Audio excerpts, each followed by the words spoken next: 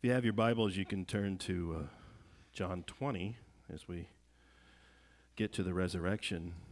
You know, in lots of, and we're that way too, I guess, in lots of denominations, lots of churches, you have a kind of a liturgical year. And we'll have that. We'll when we get to Palm Sunday, Good Friday, Monday, Thursday, and Easter, we'll kind of look at these things in a different way. But when you preach through a whole book, as you can see, we're in part 39. So yeah, I didn't know when this would end, but it's getting pretty close to Easter. So it's kind of, I think it will be kind of interesting to kind of look at it through John's eyes, and then we're going to look at it through Luke's eyes when we get to Holy Week. So chapter 20, verses 1 through 10 to start off here. Now, on the first day of the week, Mary Magdalene came to the tomb early while it was still dark and saw that the stone had been taken away from the tomb.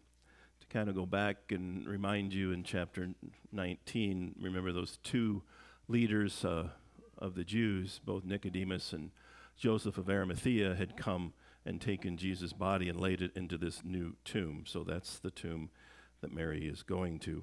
So she ran and went to Simon Peter and the other disciple, the one whom Jesus loved, and said to them, "They have taken the Lord out of the tomb, and we do not know where they have laid him." So Peter went out with the other disciple, and they were going toward the tomb. Both of them were running together, but the other disciple outran Peter and reached the tomb first. And stooping to look in, he saw the linen clothes lying there, but he did not go in. Then Simon Peter came following him and went into the tomb. He saw the linen clothes lying there and the face cloth which had been on Jesus' head, not lying with the linen cloths, but folded in a place by itself. Then the other disciple who had reached the tomb first also went in, and he saw and believed, for as yet they did not understand the scripture that he must rise from the dead. Then the disciples went back to their own homes. So this is John's version of this. As we have said before, if you really want to get a full view, you kind of got to look at all four. And that's the way God decided to give it to us, to get the fullest view. But it's always interesting. You do this all the time when you look at Scripture, but you kind of want to get into the emotions of the people who are going through it. We do that when the productions that we have done. You try to, what was Mary Magdalene dealing with here? What was John and Peter dealing with? You try to understand it from that. But if you look at all four, along with the book of Acts, we get a lot of gospel data about what I call post-mortem resurrection appearances. And that we get 12 of these, 5 of them in the first day. And all these verses we're going to look at today is just going to focus on one. We'll get a couple more next week. John doesn't have them all. There's 12 of them if you kind of piece together the different ways the timeline works out from all of the Gospels. And again, we think, well, why didn't they just put them all together? And I think obviously God knew what he was doing, and he gave us 4 for us to look at it from different perspectives and understand it maybe even a little better. One of the things you have to realize here is up to this point, we have not had anybody see the risen Jesus, right?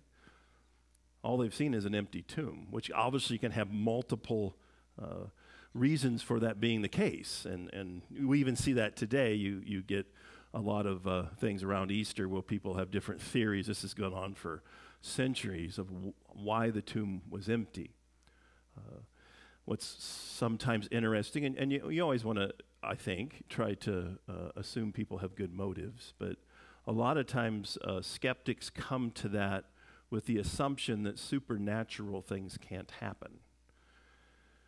Well, it doesn't take somebody that can memorize pi to 10 decimals to figure out that you're probably not going to get resurrection on your list if you're going to exclude all supernatural events. In fact, if you're not going to believe in something supernatural, the Bible itself is probably not going to be that helpful to you. So again, we can have those discussions. There's different theories. There's the swoon theory that came out in the 1700s, 18th century, where Jesus didn't really die. He just kind of swooned and then kind of woke up in the tomb. There's the twin theory. You probably heard of that. Jesus had a twin, and the twin died.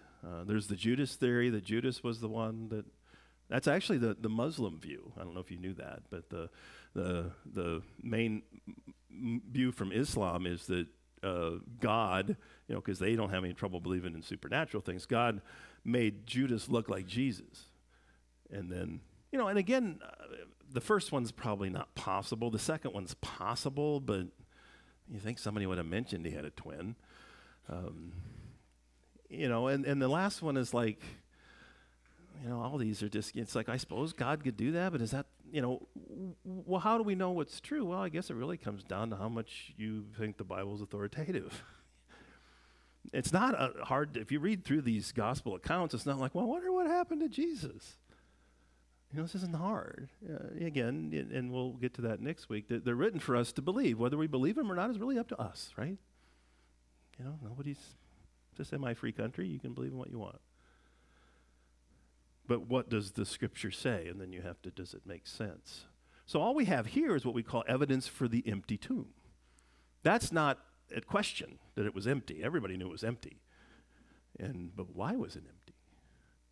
He's not in there. Verses 1 through 3 here focus on Mary Magdalene. But her comment to Peter and John is telling, right? We do not know where they have laid him. It kind of gives us a little bit of what she was thinking, right? Obviously resurrection is not on her radar probably at this point. We get this, if you remember when we go back to John 11, you have Mary there, and Martha is the one that's kind of dealing with Lazarus' death a little bit better than her sister Mary, and both of them trouble. But in that conversation that Jesus has with Martha, he says, I am the resurrection and the life. And she says, well, I know, Lord, that those who believe in you will be resurrected at the last day. That was the Jewish belief. Well, a Pharisaic and an Old Testament view, that at the last day, Isaiah 65 stuff, that the righteous that believe in Yahweh would be resurrected, but there wasn't any real belief that we see in the historical documents, including the way they interpreted the Old Testament, that one individual person was going to be resurrected before this happened. So it just wasn't on their radar. It isn't on Mary Magdalene's. And sometimes I think we're a little bit too harsh with these people, as if we were back there, we'd be much smarter. Just look around. We're not that smart. Think about it. We're just not that bright about a lot of things. It's about things that really matter. And so, who knows what we'd have thought. If that was our culture, that we weren't really looking at one person, there really wasn't a lot of theology about a Messiah coming that would also die and rise again, even though we see it, and Jesus shows us that. And then obviously the letters of Paul, Peter, John, and others, the inspired word gives us what this is all about. But what about the we? Isn't that interesting? You notice, and people have done this. It's like, well, Mark contradicts John. It's like, no, they don't. This is all you have to do. We did this a couple years ago. I don't know if you remember that, but we had, after Easter, we had, it was like 6 weeks on postmortem appearances of Jesus. So what I did, it's open book. You can look at this stuff. I just went through and said, well, is there a good way to reconcile them all? And I found like 4 different ways to do it. And then I came down on the one that I thought was the most probable. Because we see this. How do we know this is we? It looks like, well, Mary Magdalene's the only one there, but then she says we. Well, who's we? Because at this point, it looks like it's just her. Well, we get that from Mark 16. If you go to Mark 16, it says, when the Sabbath was passed, Mary Magdalene, Mary the mother of James, and Salome brought spices so that they might go and anoint him. So Mark, through the eyes of Peter, puts these other women in there. John decides to just talk about Mary Magdalene. It's okay. You can do that. Just that you can think of easy examples of this. You could say, well, I went to church and Jeff Siss was there. I just saw your beard, so I thought it looks nice. But, and so that people could say like 100 years from now, it's like, they had that worship service on Pi Day, and the only one that was there was Jeff Siss. But see how just because I said Jeff is here doesn't mean y'all aren't here, right? I'm just focusing on him right now, and this is what's happening here. Again, a skeptic might say that's not compelling to me. Well, you know what? This is a little flippant to say, but I just don't really care. This is a logical way to do it. If you want to keep finding reasons not to believe it, I'm never going to satisfy you. Whether it's compelling to you, I can't change. But here is a sequence of this, and if we remember, we came up with 12 post-mortem resurrection, and this is the first one, but we haven't even got there yet. Right now, all we have is an empty tomb. So Mary and these others come. We're focusing on Mary Magdalene, and he's going to focus on that resurrection appearance to her. Other gospel writers focus on different ones. They can do what they want. But you also get that it was early while it was still dark. It's a little bit darker this morning than it was in most of the days I get up in the last.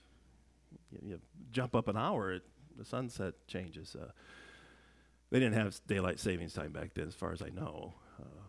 But when Jesus' tomb was found empty, that they get there, they find it empty when it was early, when it was still dark. So just follow with me here logically. So he had to rise before that, right? Or he's hiding somewhere, and I don't think that's on there. So why am I doing this? Well, we want to see how the scripture is fulfilled, understanding it in context.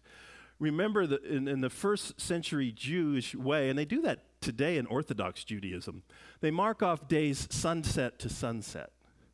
I don't know if you remember last week, do you remember why they broke the legs of the crucified people? What was the reason? I mean, I did it so they wouldn't be able to breathe. They wanted to kill them. But what was the underlying reason? Do you remember? The Sabbath was coming. Well, we know it was the 9th hour, which it's 3 p.m. It's like, if we're doing it our way, they still got 9 hours. You can let this guy have a lot more agony for a while. But the way they do it, they're getting close to sundown. And that's when the Sabbath starts. The Sabbath is Friday sundown to Saturday sundown. So it's kind of a parenthetical comment. Think about that when keeping the Sabbath. None of you keep it. Technically, it's an old covenant thing. We keep it in a different way, obviously through Christ. So they also would look at partial days. Partial days were seen as full days in some contexts, because Jesus rose on the third day. We even there was a group, I don't know if they're still around, was called Third Day. I remember listening to some of their songs, really good. Are they still around? Does anybody know? I need to get out more, I guess, but. I keep listening to the same songs. It's like once it became like 1987, I'm like, why bother, But all the good things are in the 70s. And that's not true. I like a lot of contemporary stuff too.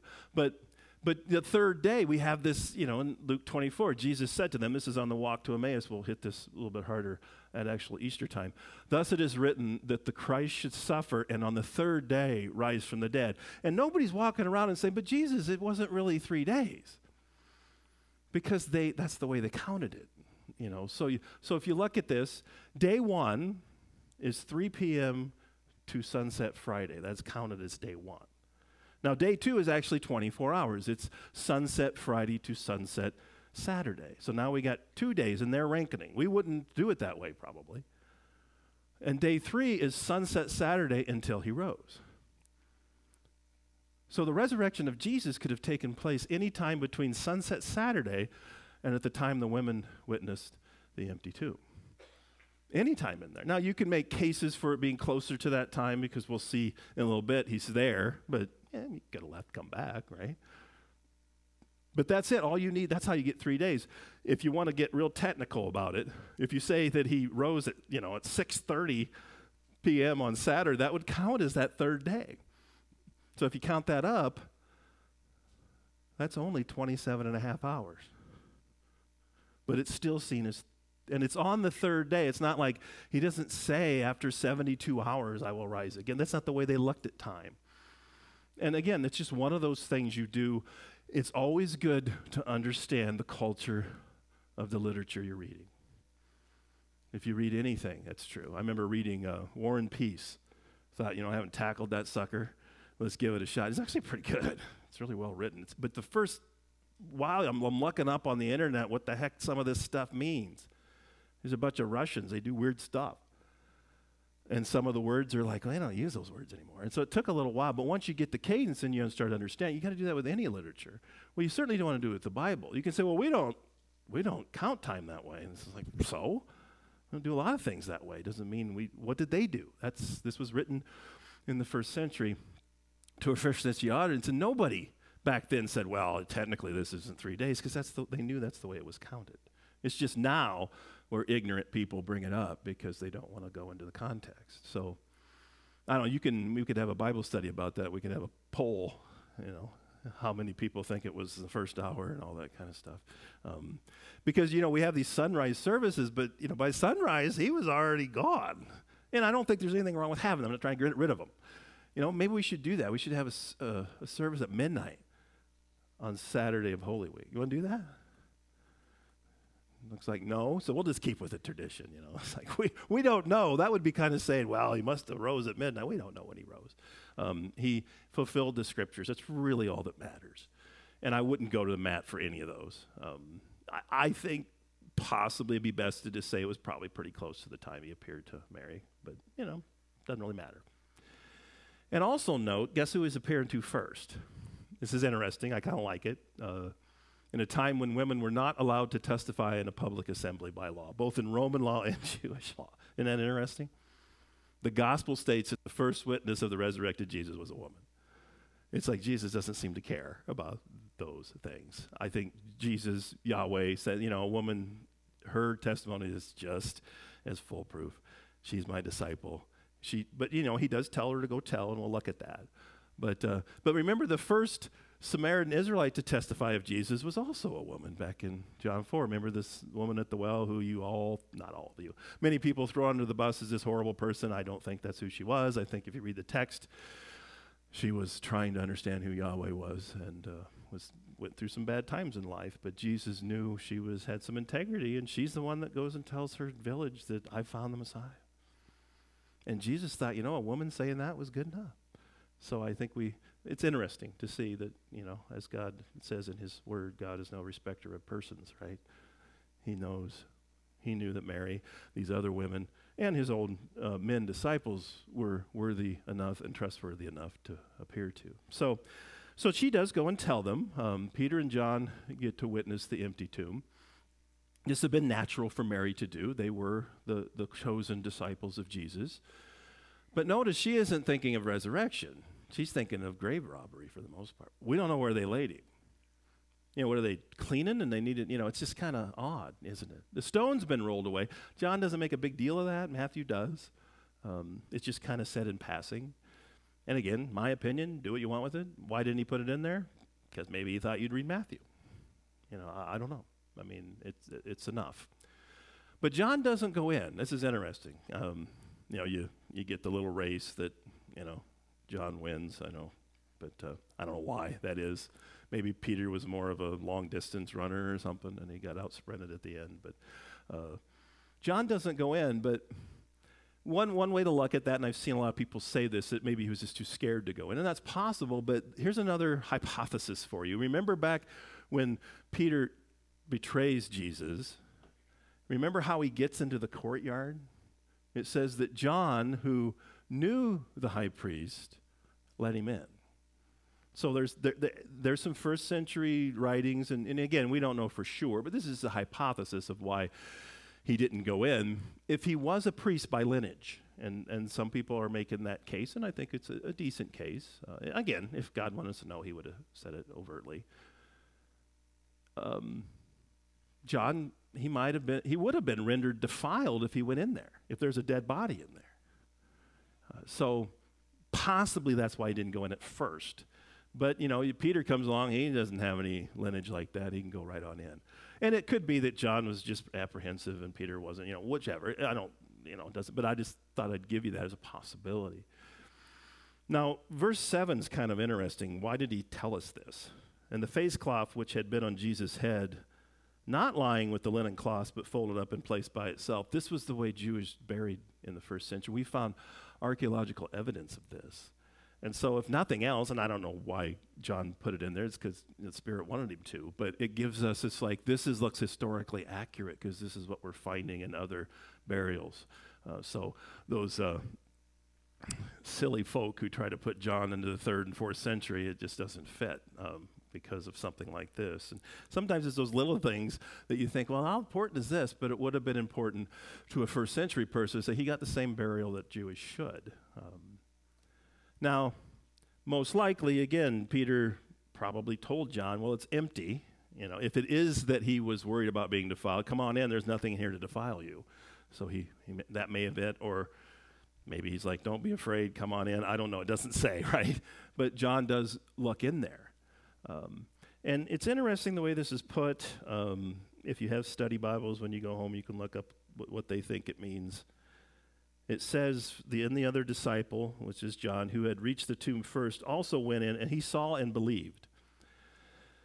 Well, obviously, there's a question being begged there. Believed what? Believed that it was empty? Believed that Jesus had risen? Believed that he was faster than Peter? We just don't really know. I think you can make a case for, well, maybe not the last one, but the first two. Maybe it's trying to say that. What we do know from verse 9 is they didn't. If he did believe that Jesus had risen, he doesn't understand completely why yet. And John writes that. For as yet they did not understand the scripture that he must rise from that. They didn't understand what's going on here. Because you got the different hypotheses that we talked about. Here's another one. Just thought of this. Got to be careful when you think of things when you're preaching. Just preach, don't think. That's what they used to tell us. But I'm going to try to think. Maybe he thought that he was risen, but that he's already ascended. And he wasn't going to see him. And if you think about that, one of the things that Paul clearly tells us in 1 Corinthians 15, and this permeates Scripture, if you want to discredit Christianity, all you have to do is disprove the resurrection. You know, if you go to 1 Corinthians 15, Paul says, if he did not rise from the dead, then we're in our sins. Our faith is futile. And you think about it, you know, there are some people say he rose spiritually. Well, that's easy to fake. I mean, anybody can rise spiritually. Just all these big rabbits sitting right here in the front row, right? Nobody remembers Harvey the Rabbit other than me? All right, well, Google it. But I mean, I could tell you there's somebody sitting right there and I see him. I don't. It's spiritual. How do you disprove a spiritual resurrection? You don't. But we just sung that song, I believe in the resurrection of the body. Why? Because his body. And wait, he's going to eat fish. He's going to get touched. Smack me here. Show that I'm really by. I'm not a ghost. You can't fake this. There's no spiritual resurrection. Well, it's got spiritual qualities, but he's bodily. But they didn't understand this yet. You know, and again, we probably wouldn't either. Maybe they were too close to him. I don't know. They wanted him to not die. I mean, heck, who wouldn't have? They didn't understand what this did for us. They didn't understand that the death was the key. You know, as Paul says, we preach Christ crucified. Foolishness to the Gentiles and a stumbling block to the Jews. It's a stumbling block today. We believe in a crucified Savior. I don't know if any of this would have come up with this on our own. You know, if I was doing it, it'd be, you know, Arnold or Sylvester, one of those guys, not the cat, Stallone, you know, coming in and taking care of all these bad guys. You know, Sylvester that wouldn't work. It was the cat. But you mean we would write the story differently, right? But that's why but it's so clear when we start understanding, and then you go back and read, like you all read Psalm 22 last week because that was your assignment, and Isaiah 53. You see, it's in there, but it just wasn't in the water then, and so people don't see it. So then finally we've got an empty tomb. Let's get a resurrected Jesus. But Mary, verse 11, stood weeping outside the tomb, and she wept. She stood too, and she looked into the tomb. And she saw two angels in white sitting where the body of Jesus had lain, one at the head and one at the feet. They said to her, "Woman, why are you weeping?" She said to them, "They have taken away my Lord, and I do not know where they have laid him." Kind of tells you where she's at right then. Having said this, she turned around and saw Jesus standing, but she did not know it was Jesus. Jesus said to her, "Woman, why are you weeping? Whom are you seeking?" Supposing him to be the gardener, she said to him, "Sir, if you have carried him away, tell me where you have laid him so that I may take him away." And then Jesus said to her, "Mary." She turned and said to him in Aramaic, "Rabboni," which means teacher. Jesus said to her, "Do not cling to me, for I have not yet ascended to the Father, but go to my brothers and say to them, I am ascending to my Father and your Father, to my God and your God. Mary Magdalene went and announced to the disciples, I have seen the Lord, and that he has said these things to her. So we see here, we got Peter and John come. They kind of fall off the pages here a little bit. We get a little bit more in the synoptics. They apparently went different routes. They don't see Mary even being there. She's distraught, trying to figure out what's happened.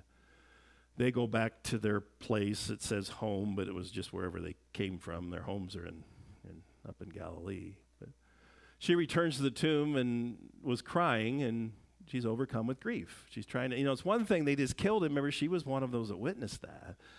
And now I can't even rightly mourn him because they stole him. I mean, you can just kind of get into how that she would have felt. But then she gets what she needs. You think about it, it's kind of a little bit odd in the scripture. She sees these two angels and she just doesn't seem to be fazed by it. My opinion that she probably didn't realize that these were angels until they kind of talked about the different accounts that happened to each other, because sometimes angels show themselves in a very brilliant way, like the shepherds at the time of Jesus' birth, and other times you don't even know they're an angel. This probably was more the second one. I mean, not to be too flippant, although I'm pretty good at it, the idea of a glowing, really big, strong being sitting there, you think it would make you think twice. But it didn't seem to change her demeanor at all. So, and you could say a lot about this encounter. There's a lot of what has been said about it, but this is the first recorded appearance of the resurrected Jesus. This is one of 12 that we find. Maybe there were more, we don't know, but we know there was at least 12. But verse 16 is key, and it's you can't really overstate it. It's just so cool. When he called her name, she suddenly realized who was calling her. I mean, you got to kind of think that she probably heard him say this before. And it's got such a deep theology to it, doesn't it? Isn't it just cool? I mean, it's kind of what happens when we believe. Jesus calls our name. You see that in Revelation. You get the white stone and, a new name that only God knows. It's just like, what does that mean? It means that you're becoming a new creation. She's new creation. God knows you. We worry a lot about us knowing God, and that's important. But you think about God often says, Jesus says in Matthew 7, get away from me, I never knew you. She knew Mary. He knew Mary. And he just says Mary. I just think that's so cool. Some of the movies do this really well, and it's just really heart-wrenching in a good way that she finding such grief, and all he had to say was her name. John 10 maybe in the background a little bit, my sheep know my voice, and I know my sheep, and no one can snatch them out of my hand. And so she gets apparently what she needs, although we'll look at the kind of a little bit esoteric scripture here at the end. So he calls her by name, and she calls him by what she normally called him, Rabboni, our teacher. So I think knowing that is helpful when you come into 17, because some people kind of mess up on 17. I don't know. I don't think it's as hard as people make it, which worries me a little bit, because when you make it easier, they're thinking, am I missing something here? I mean, to read 17 again, Jesus says to her, after he says Mary, she says, teacher, do not cling to me, for I have not yet ascended to my Father, but go to my brothers and say to them, I ascended to my Father and your Father, to my God and your God. And what I think we do is we mess up on the time on this thing, and we don't think about this in the context of John or even in the New Testament. I think if you do that, this really isn't that hard. Do not cling to me. Do not hold on to me.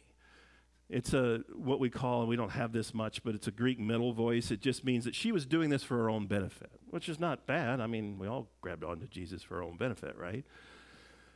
But she's holding on to him. What is he getting at? Don't do that. It seems weird. It's like, I thought we were supposed to follow Jesus and believe in him and hold on to him, and he holds on to us, and that's what the Christian life is like. But this is historic. What's he talking about? Don't cling to me. Well, I think the most natural way to interpret this is that he was, again, teaching her. He was teaching her something about what he came for and who he is. First of all, do not focus on my resurrected self. I will only be with you in this form for a short time. He's only around for, a few weeks. We think around 40 days, It's always 40, 12, 7, or 3, it seems like.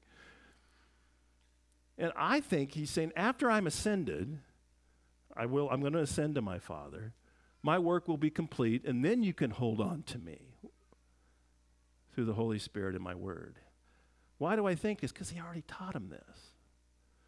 This is the plan, and it's going to be better for you. Remember back in the upper room, chapter 16, he says this to him. Nevertheless, I tell you the truth, it is to your advantage that I go away. And we talked about how could that be better? And we talked about how if you had an opportunity to be with Jesus, would you take it? Would you like to go back in time and be there would you want to be at the Last Supper? Do you want to be at the crucifixion or the resurrection? I would assume most of us would pick C there. But Jesus is almost saying, well, it's better for you, better for all of us that we have what we have. Because not only do we know what Jesus did, we don't have to be there to see it. We just believe and trust in the words that God's revealed to us, and we know why it happened, and we have the Spirit to guide and direct us, and the completed apostolic tradition, the New Testament. This is better. For if I do not go away, the Helper will not come to you. But if I go, I will send him to you. So this is where we have the Holy Spirit being the important thing. Right now, that hasn't happened. When does that happen? In power. That happens after the ascension. And now read this again. Do not cling to me. Do not cling to this resurrected me. I'm not going to be here that long. For I have not yet ascended to the Father, which is going to happen in about 40 days. But go to my brothers and say to them, I'm ascending to my Father and your Father, my God and your God. I think he's saying that something better is coming.